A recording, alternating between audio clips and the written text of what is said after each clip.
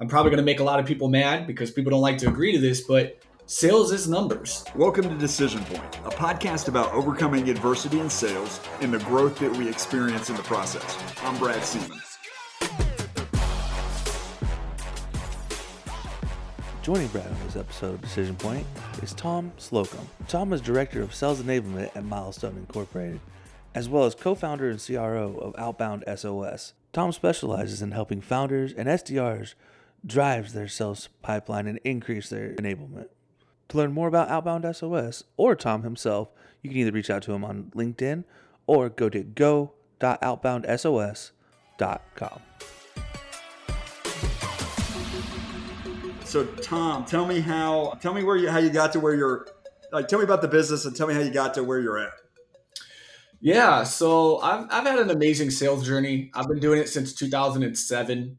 Right now, I'm actually in transition. I am a director of sales enablement for a digital marketing agency known as Milestone, just hitting my 2 years next month. And I'm also transitioning into going public with my own company, Outbound SOS, with my partner, Jeff Swan. So kind of making that transition over the next 30 days or so and kind of becoming this entrepreneur. But in the last few years, it wasn't always that for me, right? I started in 2007 at Discover Card, a financial company. And I loved cold calling. I loved being in the sales floor. I loved being, headset on, calling people. Then I kind of took my skills to selling cars. I landed at 18, 19, being able to sell cars on a car lot. And, fell in sales from there, never left it, and now I've been able to find my place in the world of sales development for about 6 years now. And that's kind of found my niche. And now that's why I'm doing Outbound SOS. I'm, working as a director of sales development and enablement with Milestone, helping companies, build and scale their sales teams in a way that are effective. Now is Milestone, so the one thing I want to make sure that we cover is I want to talk about the lessons that you learned selling cars. And then I want to learn a little bit about the journey of how you go from cars to probably more of an inside sales role and business development role. But before we do that, can you tell me a little bit about the two businesses? So Milestone, just so that everybody can have some context around what you kind of where you've come from, what you're doing today. So is Milestone more of a digital agency? And then your okay. Yep. So they're a digital marketing agency for the enterprise space. And so we help companies with, their SEO picture, everything from schema to web design to the way that they're appearing online. I've been here 2 years helping them build and scale their sales development team. And so started as the first SDR. Now we have a team of 7 and we're cruising and doing really well in the sales world. So that's my 9 to 5 or was my 9 to 5. That's what I had found, building a second team for the second time. Prior to that, I did it for 3 years, grew a team from 3 to 30 SDRs. I was an SDR operations manager at the end and then, took over for Milestone. And now it's led me into this great world over this last year with COVID and kind of the way the sales communities popped up and there was a way for me to really shine. I found, something I've been working on for 4 years in the background of building and scaling sales development teams with people and mentoring, individual contributors. I was able to take this company to an actual company, right? It can be my full-time job. It didn't just turn into side projects or side conversations, but actually turned into ways that I was able to build something and find a partner. So now I'm transitioning to that, right? That's going to be my 9 to 5, right? Is me building my own company, going to market to help sales development teams be more successful in prospecting. So I'm working with CEOs and founders to kind of educate them and consult them on building out their outbound engine. And then if they're a struggling SDR team already, taking them through interactive training to level up their email, their social selling, their cold calling, maybe some of their processes, designing playbooks for them and putting them through that, that program as well. So is it a little bit of hands-on coaching, but it sounded like you had some operational background. So as part of that, setting up the email tools, setting up the stack. Is that right? It's optimizing. It's doing the whole thing. Yeah. So it's a whole 12-week program that is, self-led with a mixture of consulting or coaching, right? Sessions through, teachers like myself. And it covers everything, right? From identifying the ICP, your TAM, your target market, to your operational pieces. What's your tech stack going to look like? What can you afford? What do you want to put into place? And then, how do you want to build out your CRM sales process, right? What is the handoff going to look like? All of that scalability there. And then the actual points on the board, the messaging, the cadences, the processes that, you're going to build out to where then you can finally bring in that player coach or that first hire and they're set up for success, right? I've watched for 2 years, 3 years, people bring people in and then, hire 3 directors in less than a year because there's such broken communication on how a sales development team's supposed to be ran versus what you're expecting from somebody to come in and do. Those expectations are a little off. So this is an opportunity for us to give back and coach some of those startups or those founders on, hey, you're starting to go to market. You want to bring in that first hire, but let's take a step back and build out your process first. How's it going to look? Let's tee them up with the right messaging and then bring them in. And then that's led to kind of us dabbling in staffing, right? We're starting to fill headcounts for people. Hey, I'll use my power of my network on LinkedIn. I run a sales community known as Rev League that has about 1,600 members in it, SDRs, AEs. So a lot of talent, right? So then we plug in people that align with our methodology that we're teaching. And then, we can get them in play with these companies, or they know that they're going to hire somebody and give them right off the bat, a process that's going to work. What do you think the biggest, so you talked about, kind of executive levels, bringing people on, having off expectations. What do you feel like the biggest misnomers, challenges, or just oversights that an executive team makes as they're bringing on a sales development rep or a team or building out a team?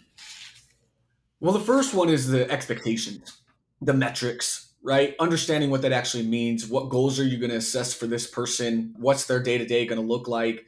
And being able to build that out. Is it 40 meetings a month? Who knows? Maybe it's only 10, right? Like, what is that? How do you define that? And what are you going to, set those goals as? And then the other thing is giving them the right tools. Too many are held back on trying to, throw some duct tape at it, right? They bring in a player coach, one person, and they think they can hold it all together and build in pipeline and prove this proof of concept, but they don't want to put any investment into it. And they're just hoping, hey, can I give you a phone book and a phone and you can get to work, right? Like, can you just start booking meetings?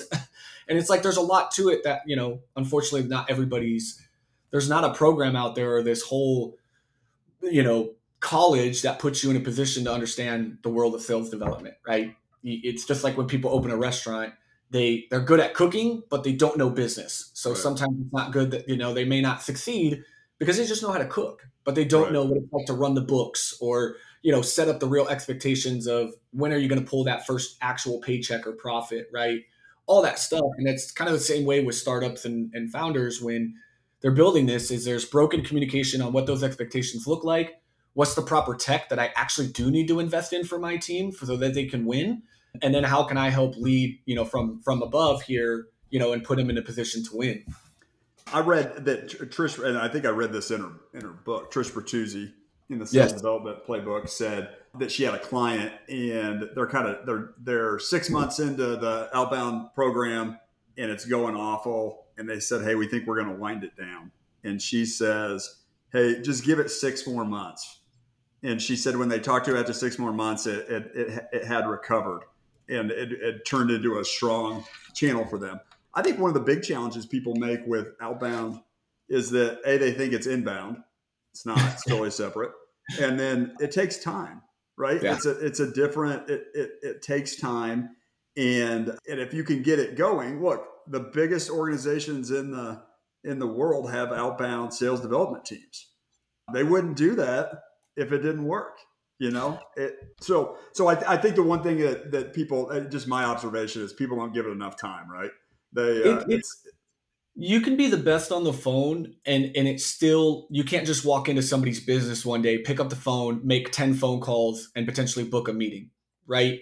It's very rare. You don't just get to walk in and just pick up a phone and make that deal. It takes time. It takes brand awareness. It takes consistent activity, right? And building that buzz. So when you're first getting into that, the first couple months is just getting the volume up there, getting it out hard and fast, right? Letting the reps fail, make 100 dials a day, just not for the metric of making 100 dials, but for the at-bats and just getting buzz out there, getting the emails going, start doing the outreach, So that way, what you're doing today impacts you 3 months from now, right? Because it's all about planting seeds. Every day, even on rolling a 0 in the day isn't a bad thing. You planted 30 seeds today with your intentional outreach by sending that email or making that extra phone call that, you got to tend to your garden. It takes time for that garden to come to fruition. And the one day you take off and don't, actually nurture it, you're going to feel it in a week or two when those, things don't sprout because you didn't water them for 3 days.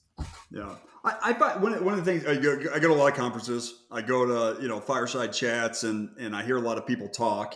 And the biggest mistake that I think most companies make is that they just don't do anything, right? Like they dabble, right? So it doesn't, whether it's inbound, whether it's outbound, they're not focused on a specific direction, and they're throwing a lot of stuff at the wall to try to get something to stick. And at some point, you got to channel. You got to focus in and channel your efforts, whether that's inbound, whether that's outbound.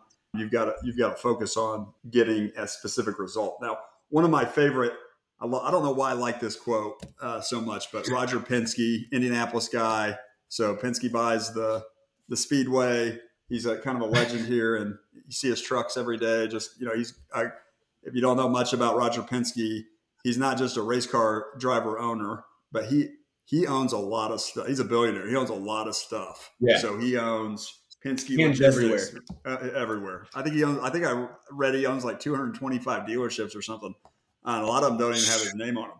But one of his kind of ongoing lines is effort equals results. And I think that's really true in a lot of stuff. Typically, now that's not to say, look, we've all seen a sales development rep who's maybe hustling that's not getting the results. But in most cases, if you're not putting in the effort, you're not getting the results. It's pretty much that. It's pretty much that simple. It's there's no secret sauce, right? I've been doing cold calling and I've been doing outbound sales for 14 years. I pick up a phone, I make my lead list, I do it all.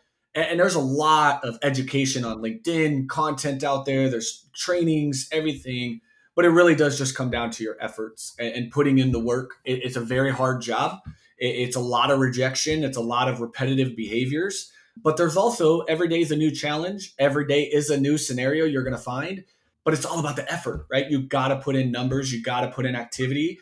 Sales, I'm probably going to make a lot of people mad because people don't like to agree to this, but sales is numbers. It's why do they not like to agree to that? That seems to be controversial. And so I'm going to hone in on that. Why do people, why do you say sales is a numbers game and everybody goes to arms? It's a hot take, and I don't know why, because it's sales, it's numbers, it's math, it's data. There's a science to sales. Is it an art or a science, right? And what is that debate and this whole thing about it's not numbers. It can be very specific, right? Why go make 200 dials to get one appointment when I can make 10 dials this specific way? And that's fine. And there is an art, and people will find their lanes. But every single one of us at the end of the day have to show up every day. Every day rent is due, and you have to put in that effort. It doesn't matter. So I think data you can't lie. If I go over a whole quarter and I book 60 meetings in that quarter, I should be able to know how I did that, right? I did for every 50 dials, I booked a meeting. Okay. And then for every meeting, I had half of them show. Okay. And you work back off of that because that data is important. It puts you in the right way to find the art, right? Can you imagine if you went to the Major League Baseball coaches and said batting wasn't about numbers? Oh, they'd be in uproar. They'd be like, what do you mean? Oh, it's all about the art. You just got to watch the ball. No, you don't. Stop. There's a lot more to it than just, okay, some pitches, right? It's a round bat with a round ball. And that is a challenge no matter who moving at 100 and some miles an hour from, what is that, 10 yards? Or how far is the plate? 20 yards? I think it's 20 yards, right? Okay, something crazy. And like watching from a TV, you don't even notice it, right? It seems so close. And then you go out there and you're like, oh, wow. Like you're hitting a ball from that far, like with a round bat. It's a challenge. And that's the same thing with cold calling, right? Or warm calling or whatever you want to call it now. Outbound calling people out of the blue is a challenge. You're dealing with the curveballs, the fastballs, all that nonsense. But at the end of the day, you have to get into reps. What have they been sharing recently? Have you seen, they've been talking about Kobe, right? What did he miss? 15,000 shots in his entire career. 15,000 shots. It's the most in NBA history, but he's one of the greats. And we don't talk about that, right? But he had to put in those reps to be able to reach that greatness. Same with you. You have to put in the reps to reach the greatness. It's just how it goes. You got it. So there's so much I want to cover here. So I'm gonna hop around. I probably got out of order. So there's kind of two things that you said I want to make sure I highlight. The first one is you said you sold used cars. So I want to go back. I want to talk about that experience, how you made the transition, what you learned, and then the other thing is that you set appointments for a marketing company. I know marketing companies, service businesses don't always gravitate towards inbound. So I want to cover that. So let's go back. Let's go way back, and let's start with selling used cars. How'd you get the job, and then what'd you learn? One of my most amazing experiences. So at the time, I was living with my grandparents. Like I said, I was working at Discover Card, and I really enjoyed it. But my grandparents were in for a new car, so they had went to Nissan out in our neighborhood, and we're going through the process. And my grandmother is a social butterfly, talks to anyone and everyone. And so she got talking with some people, and they were looking for some openings. And she was, of course, bragging about her grandson. So I got the opportunity, right? They landed this interview, and she was like, hey, my friend's looking for a rep. I thought it would be great for you to check it out. So I was like, okay. So I landed the job at 18 years old, got into it, selling cars. And I went through this crazy training that was down in like a weird building, like business offices. And I had to show up every day at 8 a.m. till 5 in the afternoon. And like learn this concept of what it was like to psychologically sell, the psychology behind selling cars, and learning all these little like innuendos and behaviors. And then this four block car sales process, like trade-in value, monthly car payment cost, and like this formula you have to use to get people their payment. So I went through this whole craziness and I loved it. Then I made it onto the lot, and I got eaten alive for a little bit. It was intimidating as hell to be around some 40-year-old men, 45-year-old guys, sitting and hearing the locker room talk on the car lot, and watching when somebody pull up, just the viciousness that would come out, and they'd start fast walking and trying to beat the person to their car. And like, it was crazy, but I did really well. I started learning about referrals. I got taken under the wing by a mentor there, one of the older guys, and taught to look at my Rolodex of business at 18 years old, my friends. He's like, you got friends that are looking to buy cars, right? Bring them in here. Get familiar with just what you do know, the people you are talking about. So I started bringing in my friends with their parents and started making some deals to get them into some cars. Learned the number one trick of, the whole point is to get you to visualize yourself in that vehicle. So my whole point and goal is to get you in a test drive, talking about the vision of what it would be like to be in that car with your family, going on vacation, single guy getting that great truck, the mom getting her soccer van, and play this story out. Now, do they teach you that? Yeah. Yeah. They teach you the importance of putting the product in their hand. That's how important it is, right? Like you could talk about, and I had to learn that because they didn't really think I was going to make it, because the woman who owned the lot, once she found out I worked there, actually called me into her office and was very concerned about me working there, because she didn't think an 18-year-old could convince somebody to spend $40,000. Think about it. Like, she was like, have you ever held $40,000 cash? Do you even know the value of that?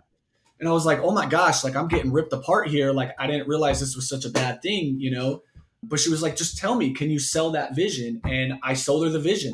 And she was like, okay, you get it. You don't have to physically have it. And it was all about just that training they gave me, which was get them in the car, let them feel it, let them, talk this story through in their head of how they're going to use this car. And then guess what? They don't even ask price after that. They just know, I got to have this car. So you take them back inside and you work down the deal and you get them to sign the dotted line. I feel like in my car experience, visualizing the car just seems like the no-brainer, but I don't know that I've ever really experienced anybody doing that very well. I mean, it's just pretty simple. Like, hey, you're driving this thing. What do you think? Walk me through. Yeah, it's very taking this thing if you drive it off the lot today. I mean, there's a lot of things in sales that are pretty simple and obvious, and yet we still don't do the basics, right? You don't even, and sometimes the greatest salesman, you shouldn't feel that way either. You shouldn't feel like you're being sold to. It shouldn't feel like that. I think the client ultimately has to sell themselves. I mean, if you're selling them, they're going to get buyer's remorse, right? I mean, you can't make somebody do something. It's you can't, right? It's the whole point of sales isn't to sell. It's to promote action and get somebody to make that buying decision or help them get there. We're guidance counselors, we're life coaches, we're trying to help you understand, making moves in your everyday life. And people don't realize how awesome that is, that you can influence somebody from a cold call, an email exchange, outreach in some way to make a buying decision with you and your company, all because you were able to make a connection with them and get them to think what taking action could mean for me. You've motivated them to take action, and it's pretty cool. That's awesome. Yeah, they've got. I mean, you can't buy something until you've. So the one, and this is not a sales movie, but I think this is a good movie because the secret. What is it? The Secret Life of Walter Mitty. You know how he's. Have you seen that movie? Okay, so basically the whole movie is he's kind of a second. There's two characters in the movie. There's the guy Walter Mitty, and then there's this second kind of version of the guy is the Secret Life of Walter Mitty. And so Walter Mitty's basically having these day-to-day interactions, and I think he's like a librarian or something. It's been a long time since I've seen the movie, but he's always injecting or replaying the visions in his head. Like the movie's basically about how. So he has an experience where he meets like an explorer. Well, all of a sudden he's an explorer in his head, and he's like playing out all these adventures as if he was living them, even though he's just a librarian or an actuary or something like that. So the point that I'm bringing up in this story is that I think that we all have a little bit of that, right? We're all playing out scenarios in our head as we're having interactions. They can be aspirational, they can be deprecating, but we're as you're interacting with people and you're going about your life, you're having these thoughts. So ultimately, when you buy something, you got to get somebody to visualize actually using the product or making a change. And it's like buying the newest cell phone, right? Like you'll be looking at it online and you'll look at it a couple days or whatnot. But then that moment you actually go outside or you run by that store and that person lets you feel it, touch it, and actually put it to an item, you're like, oh, I need this, right? It's just how it is, right? We want those tangibles. And so that's why I try to teach people or help people when they're outbound prospecting through cold calling and stuff is create that same experience. I know it's hard that we don't have the tangibles, but make it a tangible, put it to something with your prospect, right? So what's that look like? So like how would you coach somebody? I'd ask you about marketing companies, outbound sales teams. I want to talk a little bit more about that in a minute, but like talk about in a marketing situation where you're selling a service. So there's not a tangible, I can't necessarily put you in the driver's seat. How would you coach somebody through that? How would you make something tangible on a call?